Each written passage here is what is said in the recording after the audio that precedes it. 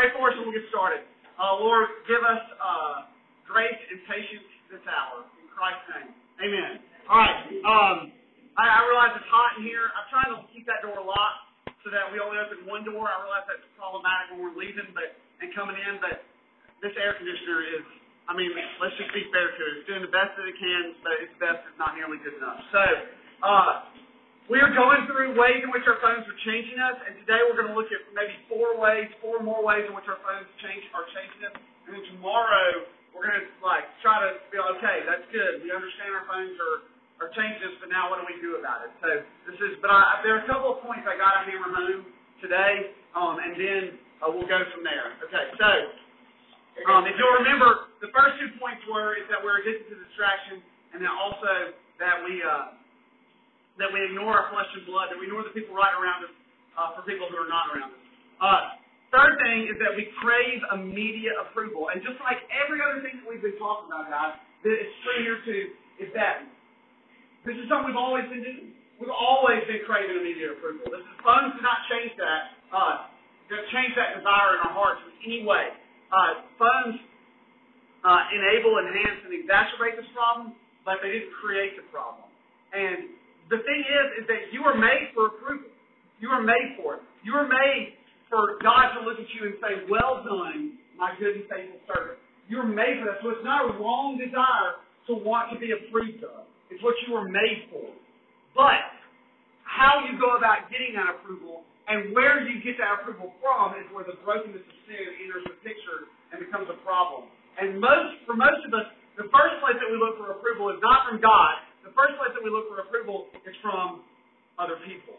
And that is problematic. And this is where the phone has really changed the game. Okay? And look, I hope that you're not hearing me say that your generation is terrible or anything. I hope you're not hearing me say that because I really don't believe it. But I honestly do feel bad for your generation. And here's an example of how you have it so much harder than I have. Okay? Is that when I was in high school, when your parents were in high school, when your grandparents were in high school, there were always hierarchies, right? There were always some people are cooler than other people. You got people who are prettier or more handsome or more athletic or funnier or smarter or musically talented. You got the band kids, you got the nerds and the mathletes, and you got the jocks or whatever terms you want to use. Those have always existed. Those existed in 1919, and they exist in 2019, and they'll exist in 3019. Okay? That's just how it works. Okay? But the difference is for you guys is that you guys have numbers associated with exactly how cool you are. And that is really depressing, right? For my group, one of the things that causes the most consternation is the ACT or the SAT, depending on what they're taking. They hate it, right? Because what it does is it takes a number and it's time where you're no longer God's unique snowflake. Instead, you're 26, or 29, or 31, or 19, or whatever it is, right? You stick it on there, and they hate it. We had a kid in our youth group. While we were at Colorado, ACT scores came out. This kid just finished 9th grade. He's awesome. I love him. He rolled out of bed after 9th grade and scored a 28 with no prep, okay? Now, that caused so much grief because when he found out, first of all, Dad texted him, you got some work to do. And he was like, what did I make? It was a 28. And he was like, sweet, I'm set. He'll probably make really high. He's a genius. But, some of our kids who were juniors or seniors and couldn't get to a 28, they were just that in fact killed them on the inside, right? They were supposed to be happy for him, but on the inside it killed them because it stinks to have this number. So it's that is what you're reduced to, right? It's not fun. And you guys have that all the time because when some girl's birthday comes up and you do that happy birthday post to her, you can see exactly how many more likes another girl's post got than your post. We are both wishing that girl a happy birthday. So there's a number assigned to exactly how cool you are. That, if I may say it, sucks. Okay? That is not fun.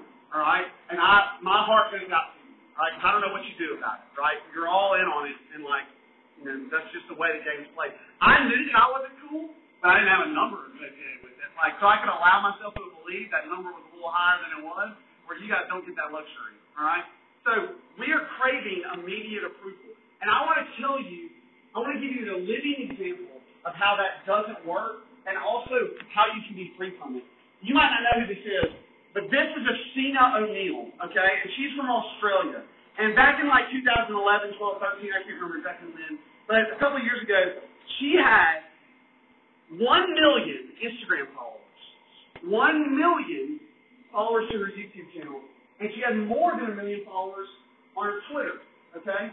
So she was killing it on social media. And not only that, that was her job. At 19 years old, she was paid to Instagram. Not only did she receive money for Instagramming, but also companies were sending her swimsuits, dresses, athletic wear, facial products, like health products, like all kinds of things, and they were giving it to her free, and they were also paying her to use it on her channels, right? To be like, hey guys, I just discovered this new BioCleanse shake or whatever, and she drinks it or whatever, and then millions of people see that. So she was absolutely killing it. Look, I'm not going to ask you to raise your hand because group discussion is always troubling, but just think in your mind, how sweet would it be to do that at 19? How awesome would it be that your job was, I'm just pretty on Instagram. That's what I do. Really cool, huh? Do you know that she deleted her account? She didn't totally delete her Instagram. She left some pictures up, and others she changed the pictures out or changed the caption. All right, but she just went one day. Everything went dark, and then she put a video up explaining why that was. Okay, would you like to see what she really looks like, by the way? Because remember I told you that online you have an avatar, and it's not really you. This is the same person. Now, some of the women in here are like, have you ever heard of makeup? That's not that big of a deal, sir.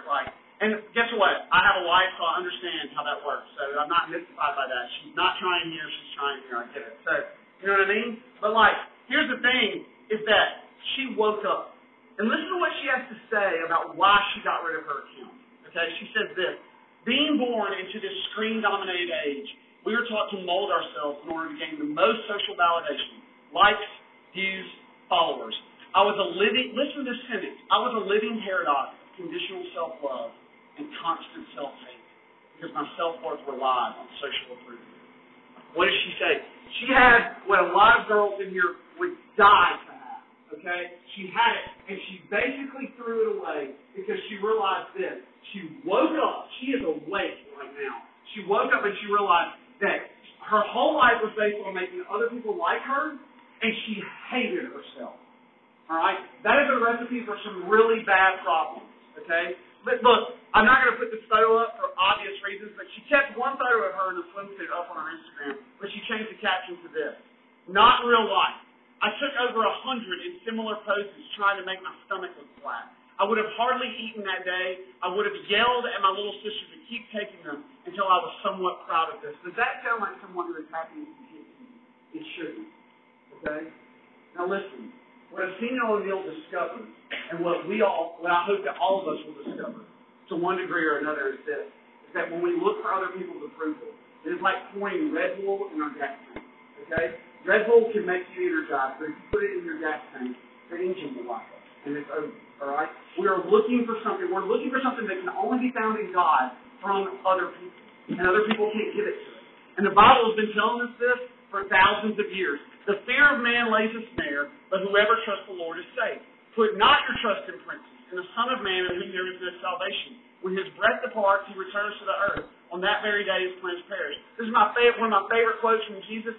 I love this. This is like a truth bomb that Jesus just slapped someone across the face with. Woe to you when all people speak well of you, for so their fathers did to the false prophets. Oh, does everyone like you? Jesus says you're in the worst position you could possibly be in. Whoops. I'm Southern. I'm supposed to be nice. Everyone's supposed to like me. I was the only child, okay? Here's going to tell you a little bit about only children. Only children are always shocked when someone doesn't like them, right? They're like, you don't like me? I'm awesome. Right? They don't have a brother or sister to remind them that they're crap at the thing. But anyway, the Bible's been telling us this for years. We crave immediate approval. We try to get it from other people. And our phones and our use of social media only encourage us to do this, right? It only encourages us to try even harder to get approval. Now, I see you out there. Look, I guarantee you, because we're going to have good weather today, I guarantee it's gold now tonight, okay? Like before dinner, some of you, it's not going to be like, you're not going to stay at the beach and do that pit, all right? You're going to come back up, and you're going to get gussied up, as my mom would say. It's just 40 and 40. You're going to get gussied, and you're going to come back down, and you're going to take that pit, and you're going to, the lighting's going to be just right, and you're going to be in, like, the pose that makes you look the most, I don't know what you guys did, like a little thing like this or whatever. You're going to do all that, right? Because, why? And why are you doing all that? Are you doing all that because it makes you feel good? It does not make you feel good, right? You're doing all that so that people will be like, and they will double tap that picture because that's what makes you feel good. If you want that double tap, if you want people to like, as many people as possible like you, right? And you think that that's going to satisfy you. So let me speak to you because Neil is not here to say it. That it will not satisfy you. You will walk away totally empty and bankrupt. Don't take it from me. When I was on social media, I had like 200 followers. Take it from someone who had 1 million. It doesn't work. The other thing about crazy to media approval is that, and this is crazy too, is that we create communities online that are not communities. That we say that they're communities, but they're not communities. They're fake communities and they're not real. And here's why they're not real, is because everyone in them is just like us. There's no diversity whatsoever, right? Let me show you what I mean. Like, if I were to go to the group, like your Snapchat group that you're in, like, and I were like, you need to just pick one in your mind that I could go to. Some of you are like, oh, I don't want you to see what we say in there, or, whatever. Like, I know, hey, guess what, girls, I'm going to break something to you real quick, and I'm so glad this is on the recording. Hey, are you going into 10th grade? Are you going to change your group to soft whores or soft hoes? Guess what? Everyone does that. It's not funny. So, anyway, it's not clever or witty. Everyone does that. Like, literally. You're the most basic of basic when you do that, okay? So, like, everyone does it. How do you know? How do you know? It's almost like a youth minister and he has a ton of sophomore girls in his class. But, anyway. If I went to your group, guys, let's go ahead.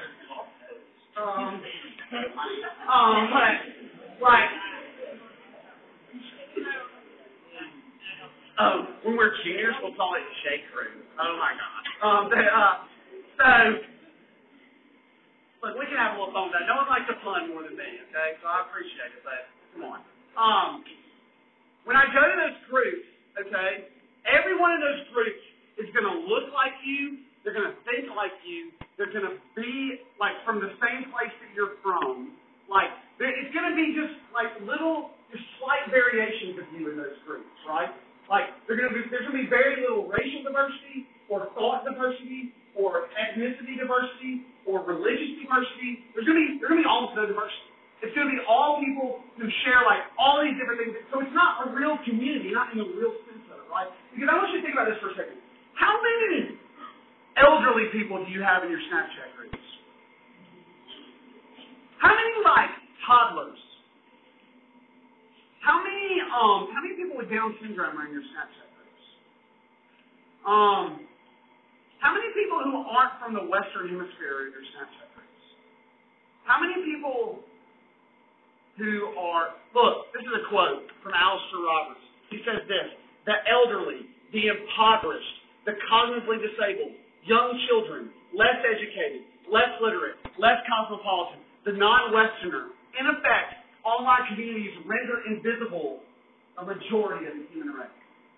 A majority of the human race, we don't interact, they're not part of that group. So you think, like, this is my community, and it's a fake community, it's a gated community that you built so that everyone, it's a fraternity, it's a sorority, whatever you want to call it, it's that thing that you built, and everyone looks and thinks just like you. This is the problem with political discourse, right? None of you, if you're conservative, the only people that you listen to are conservative people, and if you're liberal, the only people you listen to are liberal people. And the reason that you do that is not because you're actually a free-thinking individual. The reason that you do that is because you're scared that someone that you don't like who disagrees with you will have a good point, right? And so that's why, so you don't do it. So we create echo chambers where everyone is just like us. And that's a problem whether we're Christians or not, but it's especially problematic for Christians because of what the last thing that Jesus said. Look, we're not even getting deep into what Jesus taught. We're just hitting the highlights. What's the greatest commandment? What's the second greatest commandment? Last thing that Jesus says before he leaves might be important, right?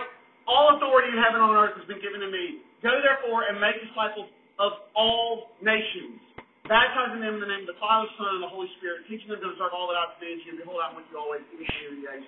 What is he saying here? He's saying that the church, like your local community, right, that it's a free and open community, that anyone can come in, right? That the only requirement is faith in Christ, right? That you don't have to look like me or talk like me or act like me. And look, what was the problem in the early church, in the New Testament? What was the problem? The problem was that people didn't look, think, or act like. That's why they had all these problems. It creates problems, but that's what community is. If everyone looks and thinks or acts the same, then no one is thinking or looking or acting.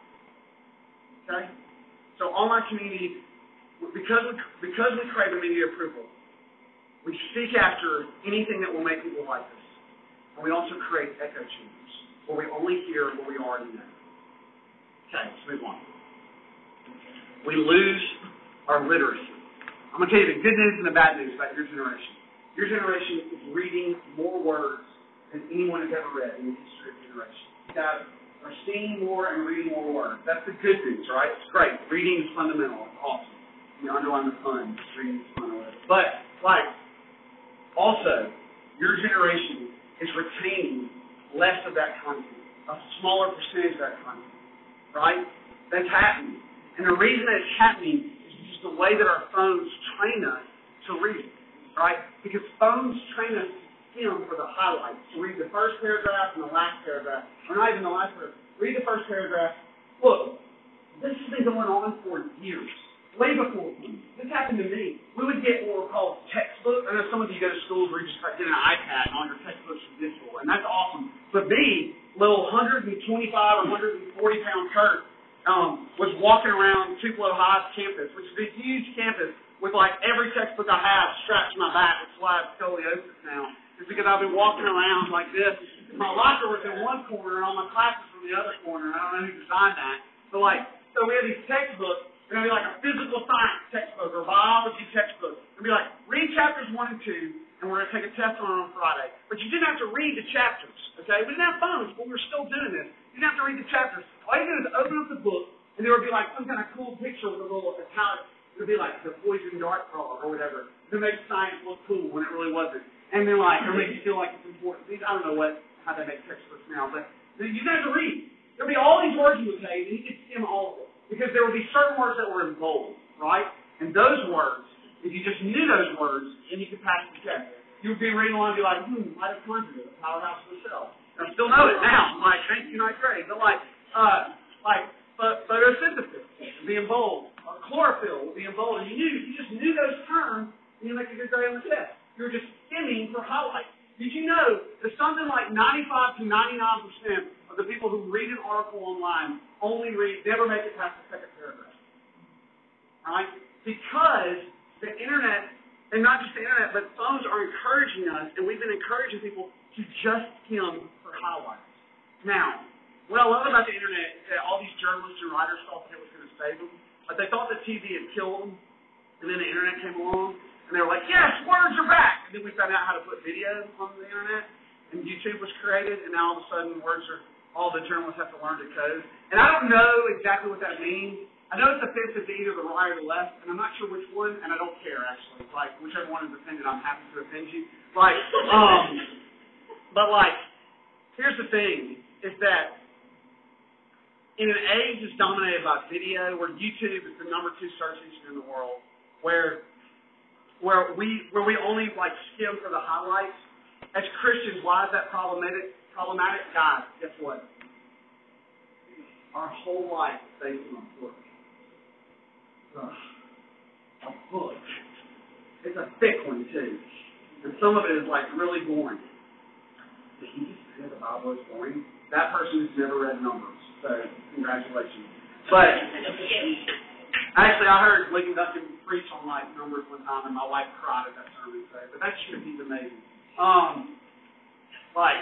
Look, we are people of a book.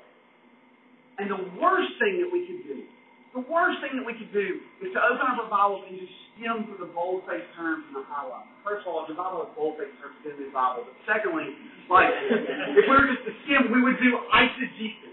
And that's a big word, which means you take one text or one line of Scripture, and you just use it capriciously.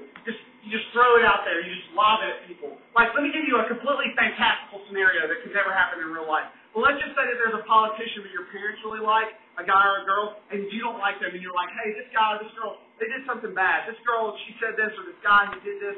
And your parents might lob back and be like, well, judge not, lest you be judged. I know, again, you can never imagine this happening, but bear with me. Work with me here. What is that? That's eisegesis, right? It's taking one part of Scripture, ripping it of all context, and being like, hey, I just want to use this here, I want to use this here.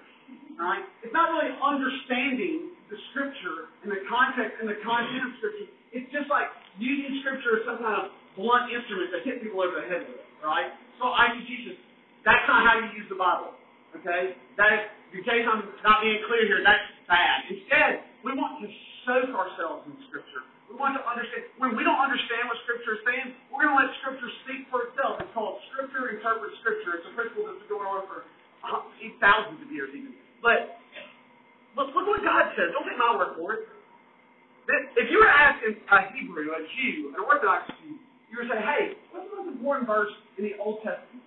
They would say two things. The first thing they would say is, there is no such thing as the Old Testament. But the second thing that they would say, the Jews don't believe in the New Testament.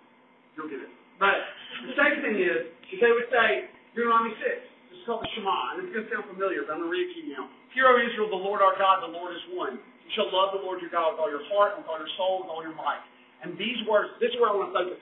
And these words that I command you today shall be on your heart. You shall teach them diligently to your children. You shall talk of them when you sit in your house, when you walk by the way, and when you lie down, and when you rise.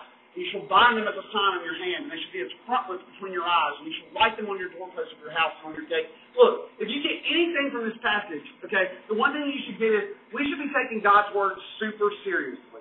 We should be, if we claim to want to follow God and to love Him with all the heart, all the soul, all the mind, and all the strength, you know what we need to do? And we're going to have to really dive deep. We can't just skim the Bible to the highlights.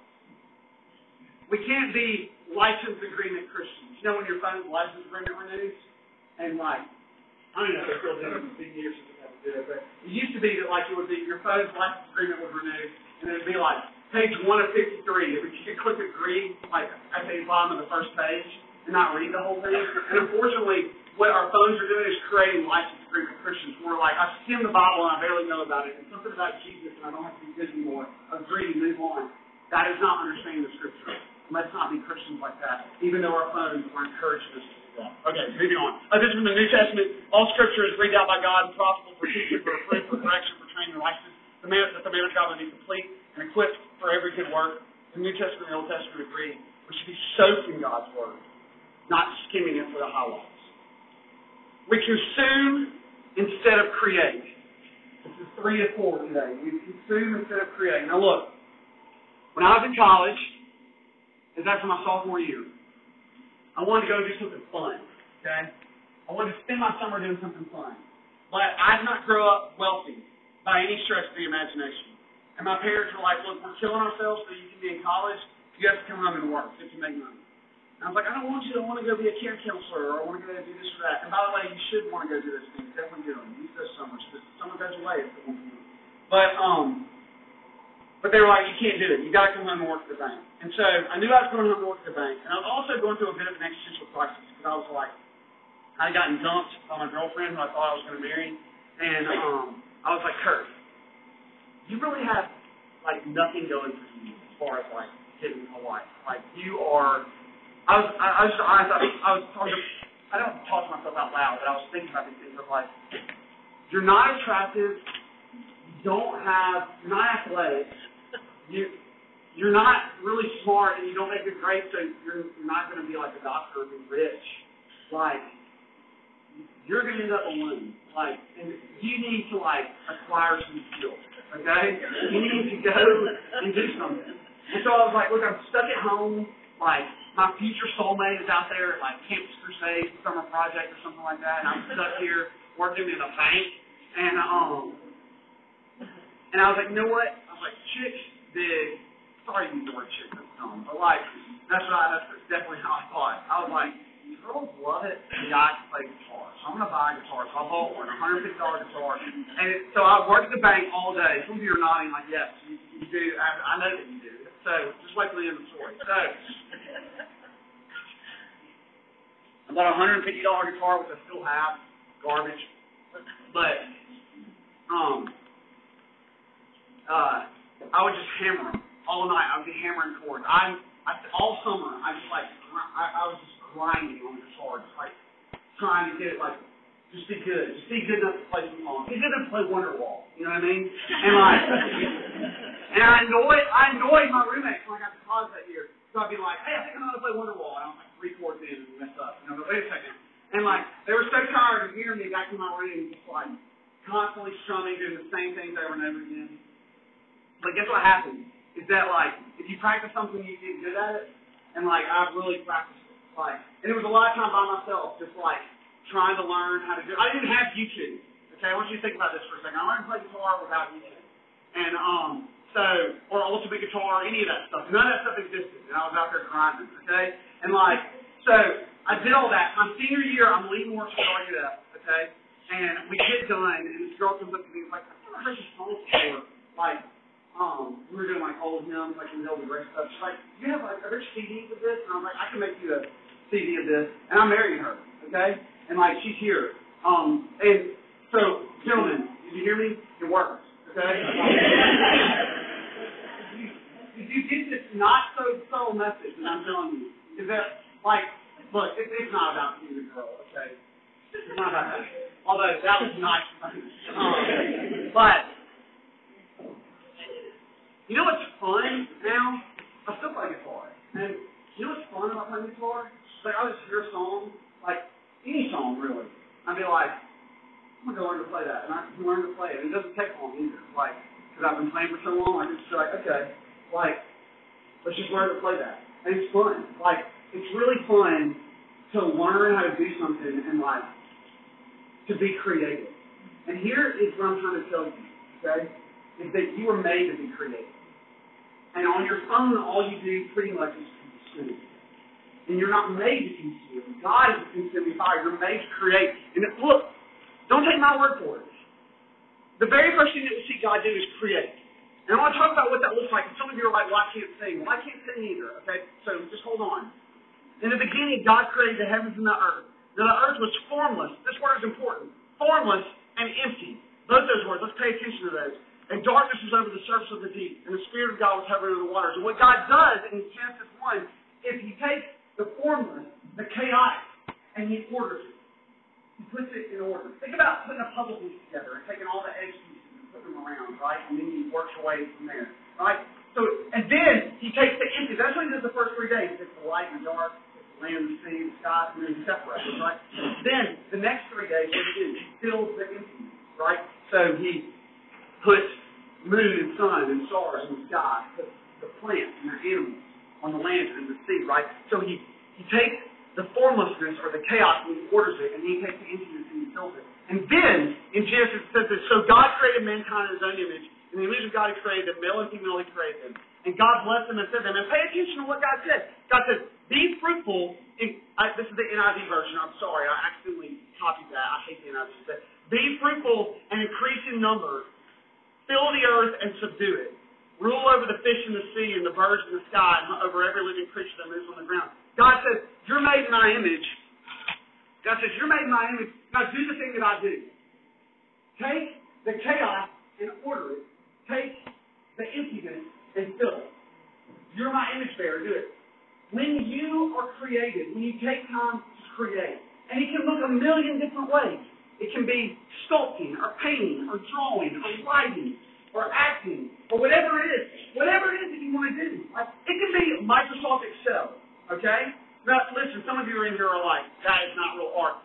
I would argue differently, okay? Because what does Microsoft Excel do? First of all, I love that program. And secondly, what does it do? It takes chaos and it orders it, okay? It doesn't have to look like artistic, but when you take time to create, it's not about getting a girl or anything like that, or getting a guy. Like, that's not important. It is important, but not for this discussion. Like, the real thing is that you are tapping into who you were made to be when you're created. You're tapping in to who you were made to be.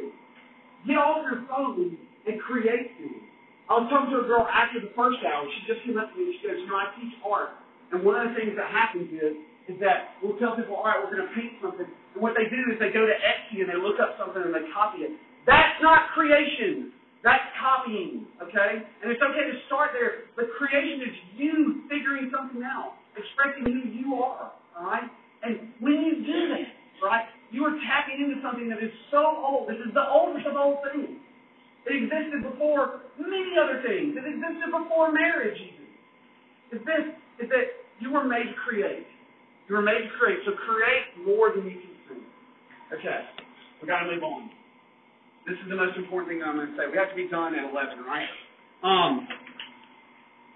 This is not the most important thing I want to say, but this is the last one. The last thing, way in which our focus changes. This is not an exhaustive list. There are more ways our focus changes. The last one that we're going to cover is that we get loneliness.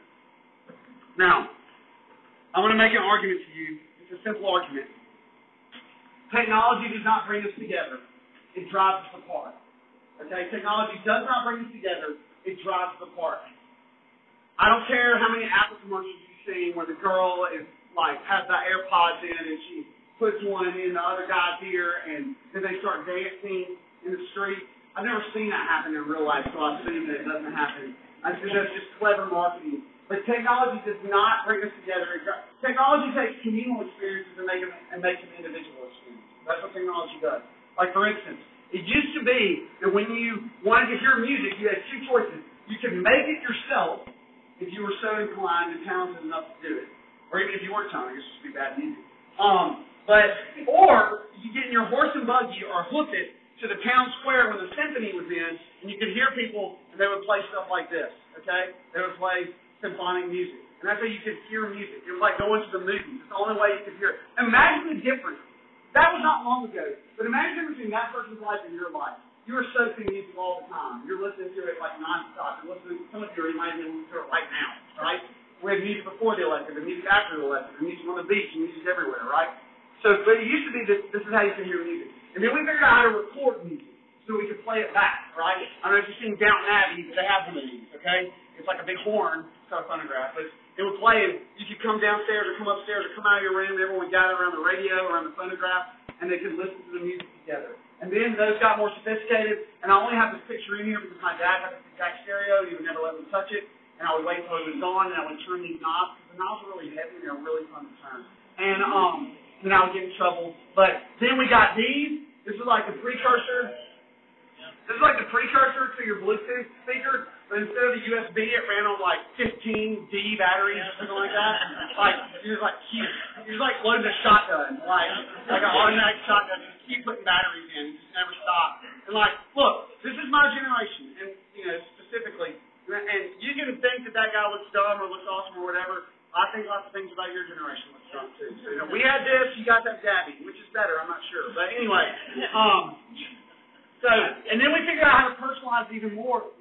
You could put a tape. If you don't know what a tape is, you're welcome. And also, because that's awesome, tapes are terrible. They're like a playlist of only one band that you can't put the tracks for.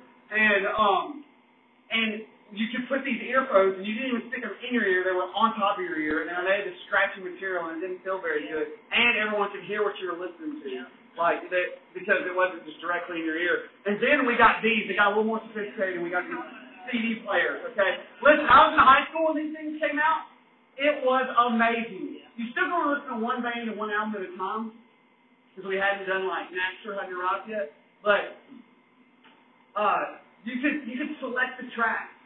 And the earphones were getting a little bit better, so you could actually hear, you could actually hear what the music was. And of course, I did not have a nice one with a name brand. When I had a janky one, that it had to be at just the right angle, on my chest and the bus on a long school trip or whatever, in order for it to play right. Because if it was this or this, and it would start skipping, And you couldn't take all your CDs with you because it was a big case, so you could only take a couple. You didn't want to lose them. Anyway, so then we got this. And this really changed the game. And this is a really old picture and also a bad Photoshop. I don't think Adele was singing when that thing came out, I'm pretty sure. But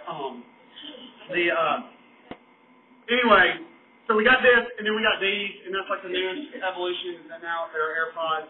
But here's what I want you to notice about technology, about how technology has improved music allegedly. It's this. Do you notice the number of people who are hearing the music is like this right here? keeps winnowing down and down until there's only one person. Technology takes communal experiences and makes them individual experiences, and that's not a good thing. It drives us apart. There is a big difference between going to a movie theater and watching a movie on your phone in your bed, right? The content of the movie is not different, but the experience is exponentially different. The first time that I went to see The Chronicles of Narnia, The Lion, the Witch, and the Wardrobe, we were in a big group. I was in seminary with a big group, and I had and we went to go see it in the theater, and I had a really funny friend named Doug, and Doug was sitting almost directly behind me. And every time that Lucy and Mr. Tumnus were on screen together, Doug would lean over into my ear and go, "Make out." It was awesome. Okay? It ruined the movie, all right? You will not look at their scenes the same if you think it's right? Because it's fun to do things together. Because we were made to do things together. Because Christianity is not a solo adventure; it's a squad game. Okay? We're doing things together. But technology drives us apart. So that when we're in public, we can always be alone. We can put the headphones in and no one will bother us, right? Even when we're in a big group of people. And then when we're by ourselves, we're not really alone. We're not really alone there because we can scroll through and be connected to everyone else. All right? The other thing is that we're getting lonelier because we sleep less. Your phones are putting you to bed at night, and look, these are facts. As people say, that's facts. I don't understand that phrase, but this is facts. Facts, bro. Facts. But here's the deal. Is it you are sleeping less amount of time than previous generations because your phone is putting you to bed at night. And also your REM cycles are shorter. So not only are you sleeping less, you're staying up to watch that one more episode of Parks and Rec or The Office or whatever it is you like. And you're staying up to watch a Riverdale or I don't know, whatever. You're trashy. But shots fired, I know. But you're staying up to watch that episode, so you're staying up later. And then because of the way that phone light works, you're actually getting into that REM cycle more slowly, and you're staying in it for a shorter period of time before your phone wakes you up. You're going to bed at midnight and getting up at 6 every morning, and you're getting. Guys, do you know that many, many, many physical ailments are associated with sleep deprivation? You should just try it. We're going to get to what you're going to try later on. Okay, I'm not going to steal my own thunder. But you're sleeping less. You're not rested. And because you're not rested, you're not the person that you're supposed to be. Okay? You're not the person that God made you to be. Last thing about this before we stop. This is when I did research for this, it was when I was reading these books in November of last year. I taught Sunday school class to our whole church in Trinity. There were 600 or 700. I don't know. I'm terrible at estimating. So there were a lot of people there though. And I taught this, or a version of this. And this is the thing that scared me the most. Okay, is that I saw these charts and it was 12 to 24-year-olds, which is an important demographic. And it was the demographic that you happen to be in right now. And it showed, I'm going to do this backwards so that it'll look like the right chart for you, but it showed over time, 12 to 24-year-olds who have experienced or expressed a concern that they might have anxiety or depression. It was like this, and it spikes up, and plateaus, and then it would be 12 to 24-year-olds who have been medicated or take medication for anxiety or depression. It would be like this, and almost on the same exact curve, it spikes up, and then like this. And then it would be 12 to 24-year-olds who have contemplated suicide, or had expressed suicidal thoughts, and was like this, and it followed almost the exact same curve, just like that. And over time, and so your generation is the one where it's just going up like this. There's 12 to 24-year-olds who had actually committed suicide, our suicide rate among 12 to 24-year-olds. And you saw that it was lower, obviously, but it spiked up too, right, in the same way, it plateaued, and it kept going. And then there was a second chart that you could superimpose on that one. And this chart said social media use. And it follows the same exact pattern. And guys, that is not a coincidence. All right? There's only one opinion on this, which is this. The more that you are on your phone, the more depressed you are. Now listen to what I say so you know that I'm not saying something else. I'm not saying that if you're depressed or if you have depression, it's because of your phone. That's not what I'm saying. Okay? What I am saying is this, is that your phone use is making you more depressed than you would be if you weren't using it. And this is not a debate, it's not a Christian issue. The research has been done, and some people like to say this is settled science, whatever that means. But it's true, is that when we use our phones, and the more that we use our phones, the sadder and the lonelier we get. And why that is so important is because being lonely and being tired are two of the things that God wants to take from us. And they're the two things that our phone is giving to us. Look, I had to write like a 41-page paper in seminary on Exodus 33.